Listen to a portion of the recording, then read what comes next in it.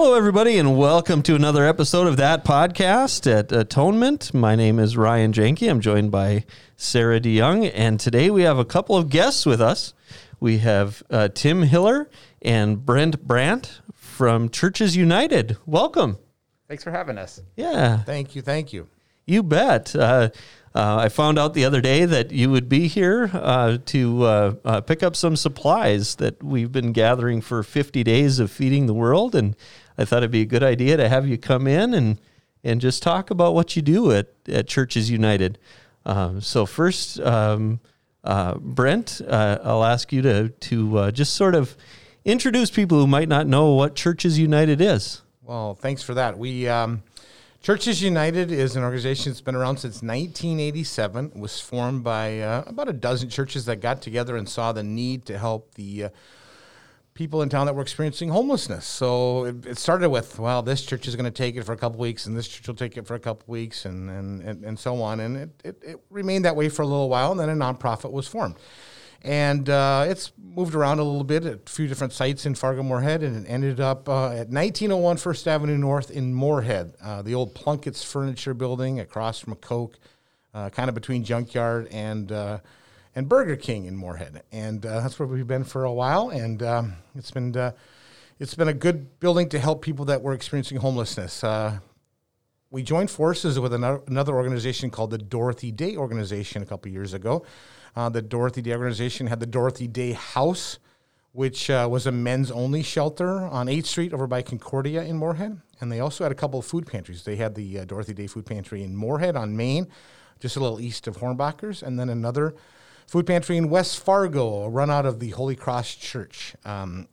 So we joined forces with them, and so then we're doing fine. And then we started another site called the Bright Sky Apartments, which is on 34th Street in Moorhead, on the Moorhead-Dilworth corner, just a little bit north of Cashwise, a little bit south of Walmart. And the Bright Sky Apartments was formed. It was an affordable housing is really what it was. It was a permanent supportive housing unit. When people were experiencing homelessness, we would find them places to go, but to have a site where we could still kind of help people after they spent time with us was great. So when they moved into it, we provided them with their pots and pans and their beds and their bedding, and still have a food pantry there where we're providing those people with some food, and it's been great. So we have 5 sites now. We kind of did a renaming of our Churches United building on 1901 First Avenue North because we kind of were fumbling with the shelter. Well, which shelter, the Dorothy Day House or the Churches United shelter? So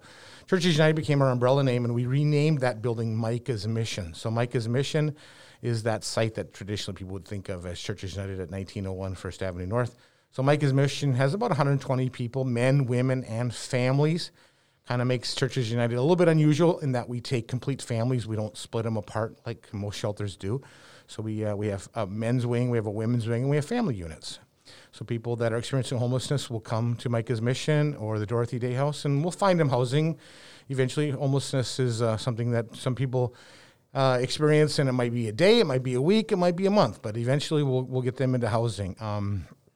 We also provide food out of the Micah's Mission and Dorothy Day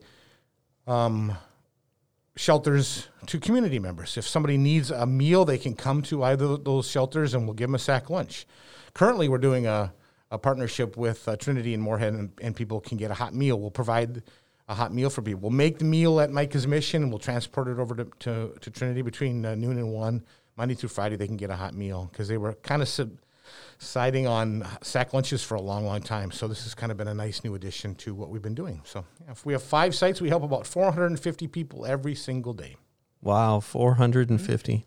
Well, thank you for that rundown there, Brent.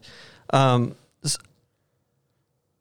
many homeless people are there in the Fargo-Moorhead area? I believe on any given night there's around 1,000 to 1,100 people who are experiencing homelessness, and between the shelters there's only about 500 to 600 beds available. So there's the demand for bedding far exceeds what we're currently able to provide. Okay. So are there, what do we do with the overflow, or how do we help those people? It's a good question. We are trying our best to help them in our overflow. So we have 85 beds at Micah's Mission, and then we open up our community center, which is where people have meals, and then at night there's activities during the day. But at night, that becomes our overflow. We have mats on the floor, and people are spending the night there in our overflow. We're looking at another site to potentially open up another overflow this winter. There's a strong need for people right now.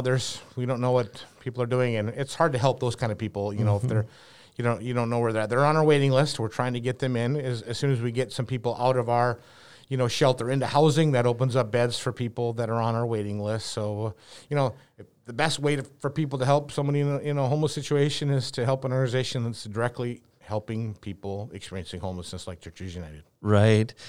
So, and speaking of that, we're in 2020. We're in the pandemic, going through all that. What have you seen as far as volunteers, or have you seen a drop off in help from the community, or? Well, we have, but when COVID hit, well, I'll go back to before COVID hit. We had lots of volunteers that would be at Micah's Mission daily, helping us with meals. Probably about 90% of our meals were provided by, the Rotary Group or the Exchange Club or the different churches in town that would either provide a meal.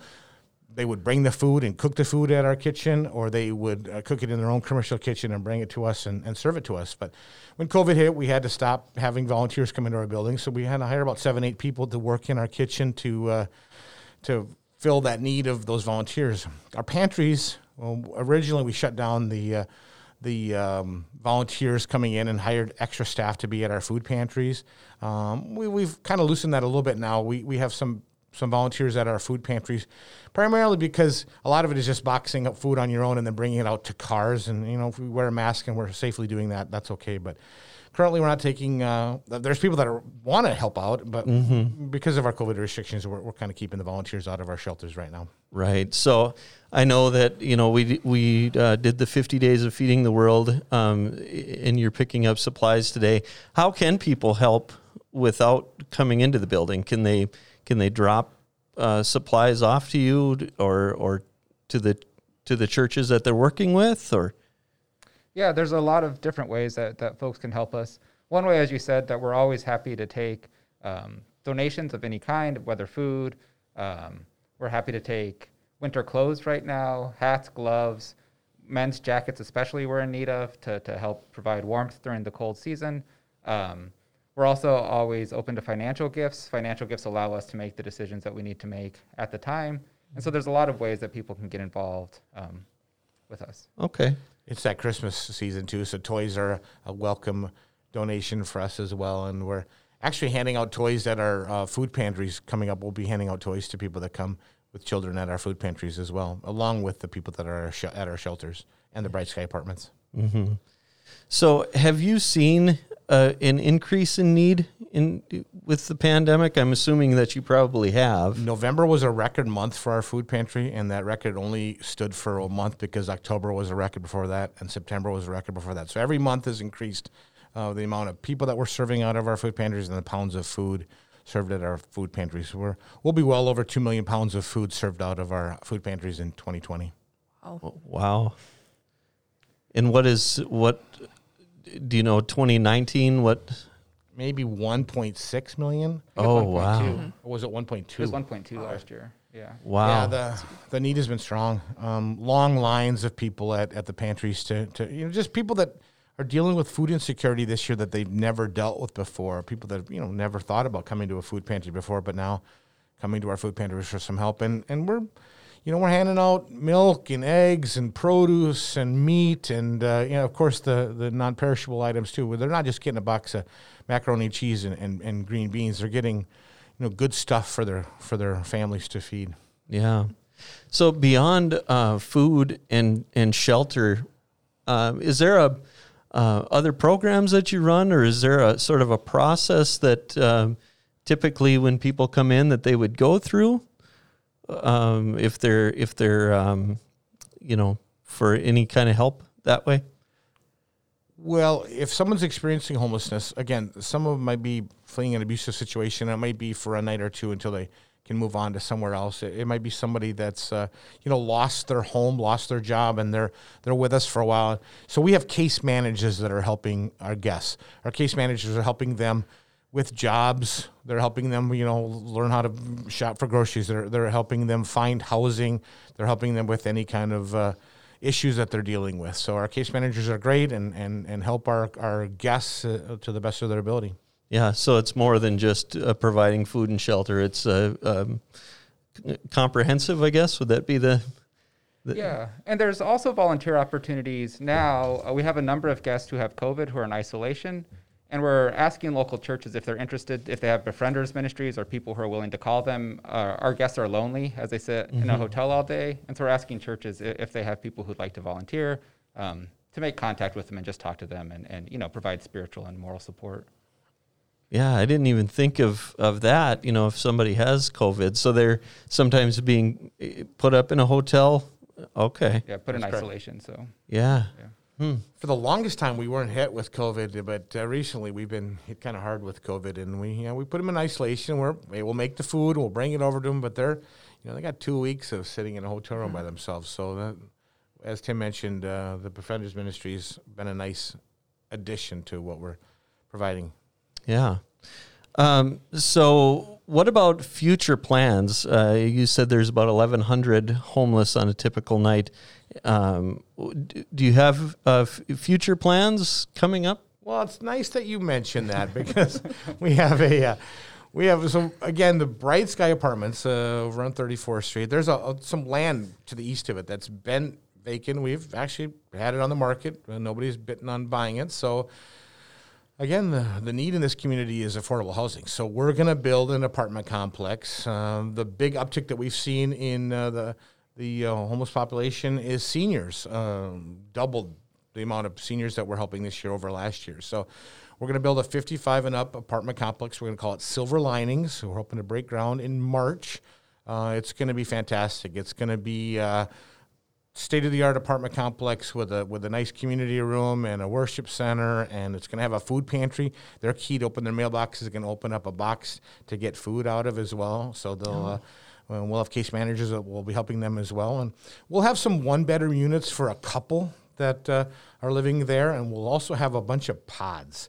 And a pod is, think a dorm room, a small area with their bed and their own bathroom and a small little kitchen. And then the pods will be encircled around a nice community center. So the people will have a little bit of space where they can gather. And there's some fellowship that can happen there. And they can play cards and watch TV and craft and do crossword puzzles and have a lot of fun. So it'll be good for their heart and their soul.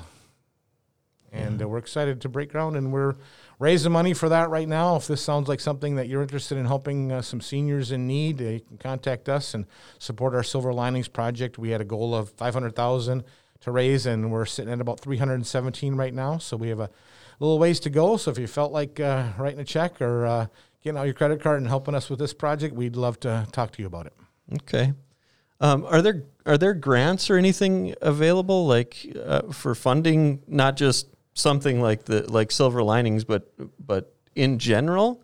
Because I'm sure that the pandemic is hitting a lot of different people. How are you sort of bridging that gap? Sure. Well, the Silver Linings Project is a great example. $500,000 is what we need to raise there. It's a multi-million-dollar project, and there's housing grants that we applied for, and just this week actually found out that we got some money for the Silver Linings Project. But yeah, there's been some COVID grants that have helped us out this year. There's been some food grants that we've gotten, and some grants for some PPP supplies, and so yeah, we've been busy writing grants and trying to find out what kind of funds are out there to help us out. State funds, national funds, church foundation funds, other private foundation funds. So we've been grateful for all of those kinds of support to keep us going this year. Good. Do you have a question, Sarah? Not that I can think of right now. Oh, okay. I do just want to say I really like how you guys touched on you do more than just shelter and food, because whenever I talk about Churches United on our side of things, I always just say Churches United Network, because you guys do so much and there's so many different aspects that go into it that really it's important for people to know that it's not just what you think of when you think of a homeless shelter. You are doing all of these things that go into people's lives to help them back on their feet and to reestablish them. So thank you guys. Oh, thank Yeah. you. Yeah. I think we do our best to make homelessness brief, rare, and non-reoccurring, right? And so Churches United very intentionally gives wraparound care. So people, what issues they're dealing with, we can provide them. And it's an exciting organization.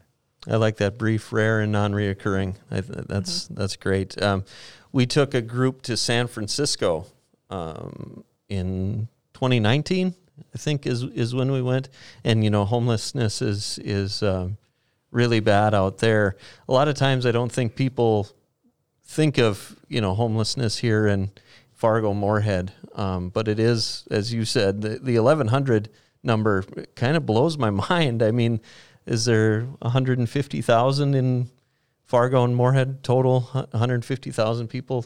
If that's 1% of the population, it's crazy to think of that. So, we don't see it because they're not congregated on a street corner, and you don't see it as you drive by. But it's there. Our waiting list proves it. There's people right now that need a place to get into shelter right now. Yeah. Wow. So what is your biggest need right now today? Well, financial support, again, is the thing that we always need because it helps us buy what we need at the certain time that we need it. But other than that, like Tim mentioned, boots and gloves and coats. If you're looking in your closet and you have a coat that you haven't used in a while and you want to get rid of it, we'll certainly gladly take that, and hats, gloves, and mittens and boots. And diapers is something that we can always use. Lots of families that are experiencing homelessness, or the people at the Bright Sky Apartments that have babies. So wipes and diapers are always in need. And we also hand some of those out at food pantry as well. When a family comes driving up with their car in the food pantry and they have kids, we'll hand out diapers and wipes there as well. It's Christmas time, so toys is something that we're looking for. But at the food pantry, we try to have, not just green beans and macaroni and cheese. So those things get donated a lot. Mm-hmm. But, we need cooking oil, and we need flour, and we need sugar, and we need spices, salt and pepper. Those kind of things are always in need. And, if you're at Sam's and you buy the big, box of apples and you can't use them all, maybe you want to donate one of those bags of apples to us, or lots of produce we need, or milk and eggs and those kind of things. I mean, maybe not the easiest thing to donate to a food pantry, but those are the things that are in need. And so, again, financially, if we have the money, we can buy those. If we're short of eggs, we can buy eggs. But, what else comes to mind, Tim? In the summer, if you have a garden, we're always happy to take fresh produce, too. Yep. So, yeah.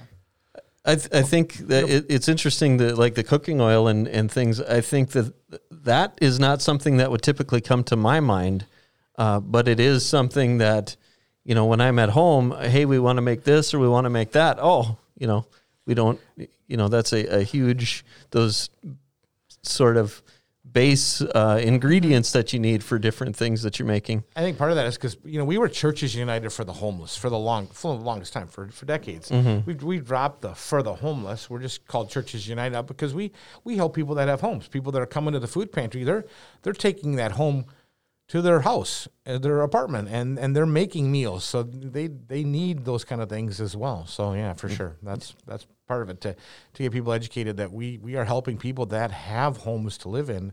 They just need some support. They need a little extra help. Yeah, right. Do you have events throughout the year that you where you raise money or raise awareness or things like that, get the community involved, maybe raise volunteer opportunities?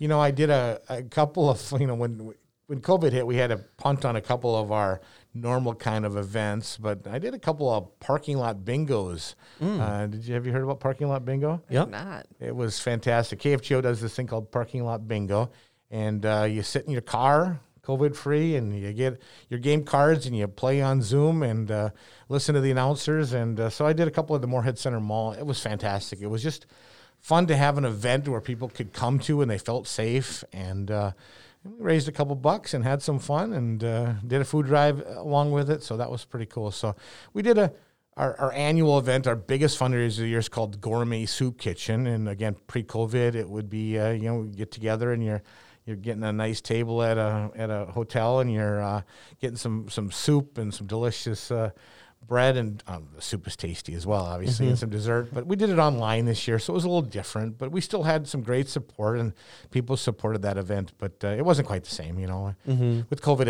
it's tough to do events, for sure. Yeah, yep, for sure.